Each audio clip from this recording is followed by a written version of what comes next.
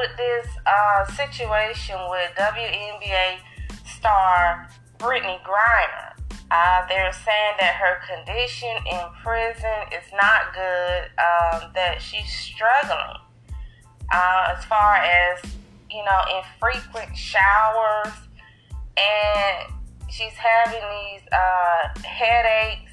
And her lawyer has actually said that he has found her in these conditions.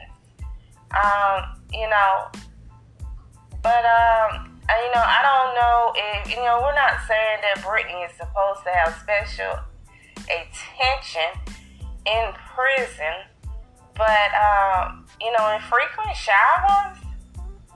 Really? And they're saying that she shares a small cell with two other individuals, both of whom speak English and were also charged with drug-related violations, saying at first she was expected to sleep in a bed that was far too small for her 6'9" frame. But in April, visiting, a journalist told a Russian prison oversight commission that the American needed a larger bed. And still, there are other discomforts that she faces on a daily basis. She and other incarcerated women are only permitted to shower, twice per week. Twice per week. 7 days a week, you can only shower twice per week. Now, I don't know how that goes, how prison showering goes in the States. But if it goes the same, that's just awful. That's just ridiculous, And, they're saying that the temperature inside the prison fluctuates dramatically depending on the weather.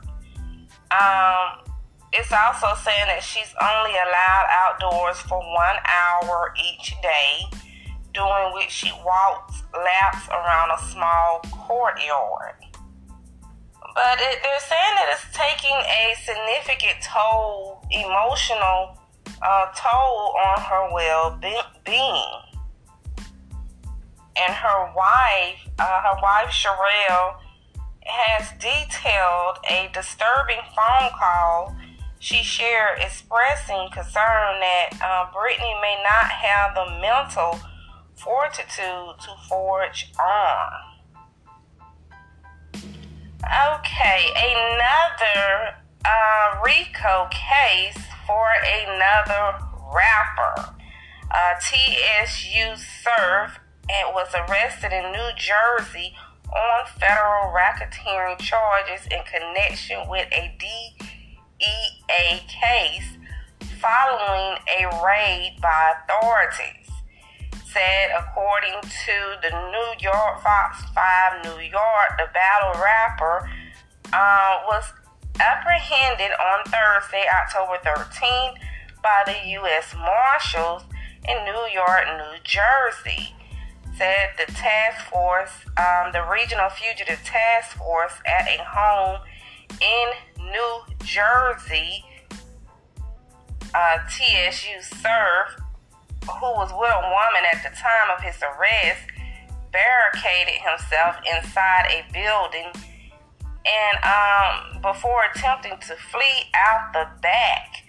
And that, however, the police had set a perimeter around the building which forced the rapper back inside. And, they're saying after crisis negotiators joined law enforcement at the scene to encourage TSU Surf to surrender peacefully, he turned himself in and was charged with racketeering. Now, it's saying that he's being held at the Essex County Jail in Newark. He's expected to go before a judge in federal court. And he actually should have done that Friday. Would have probably been his first time in court to see a judge.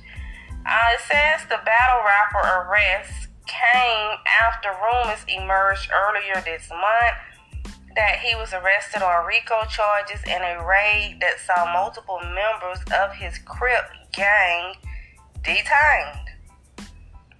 And, we've already got another two, we got Ghana and Young Thug going through a RICO case already.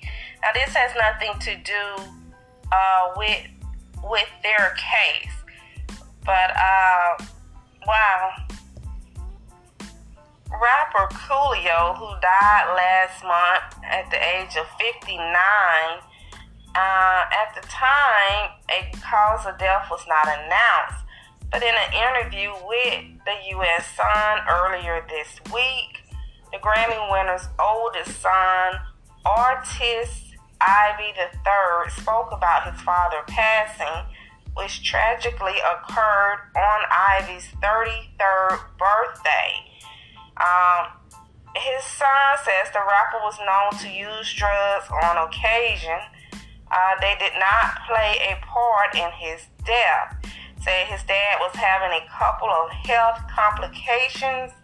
He was taking care of those things. A lot was going on with asthma, real bad asthma is what he said. Said he was for the most part drug free.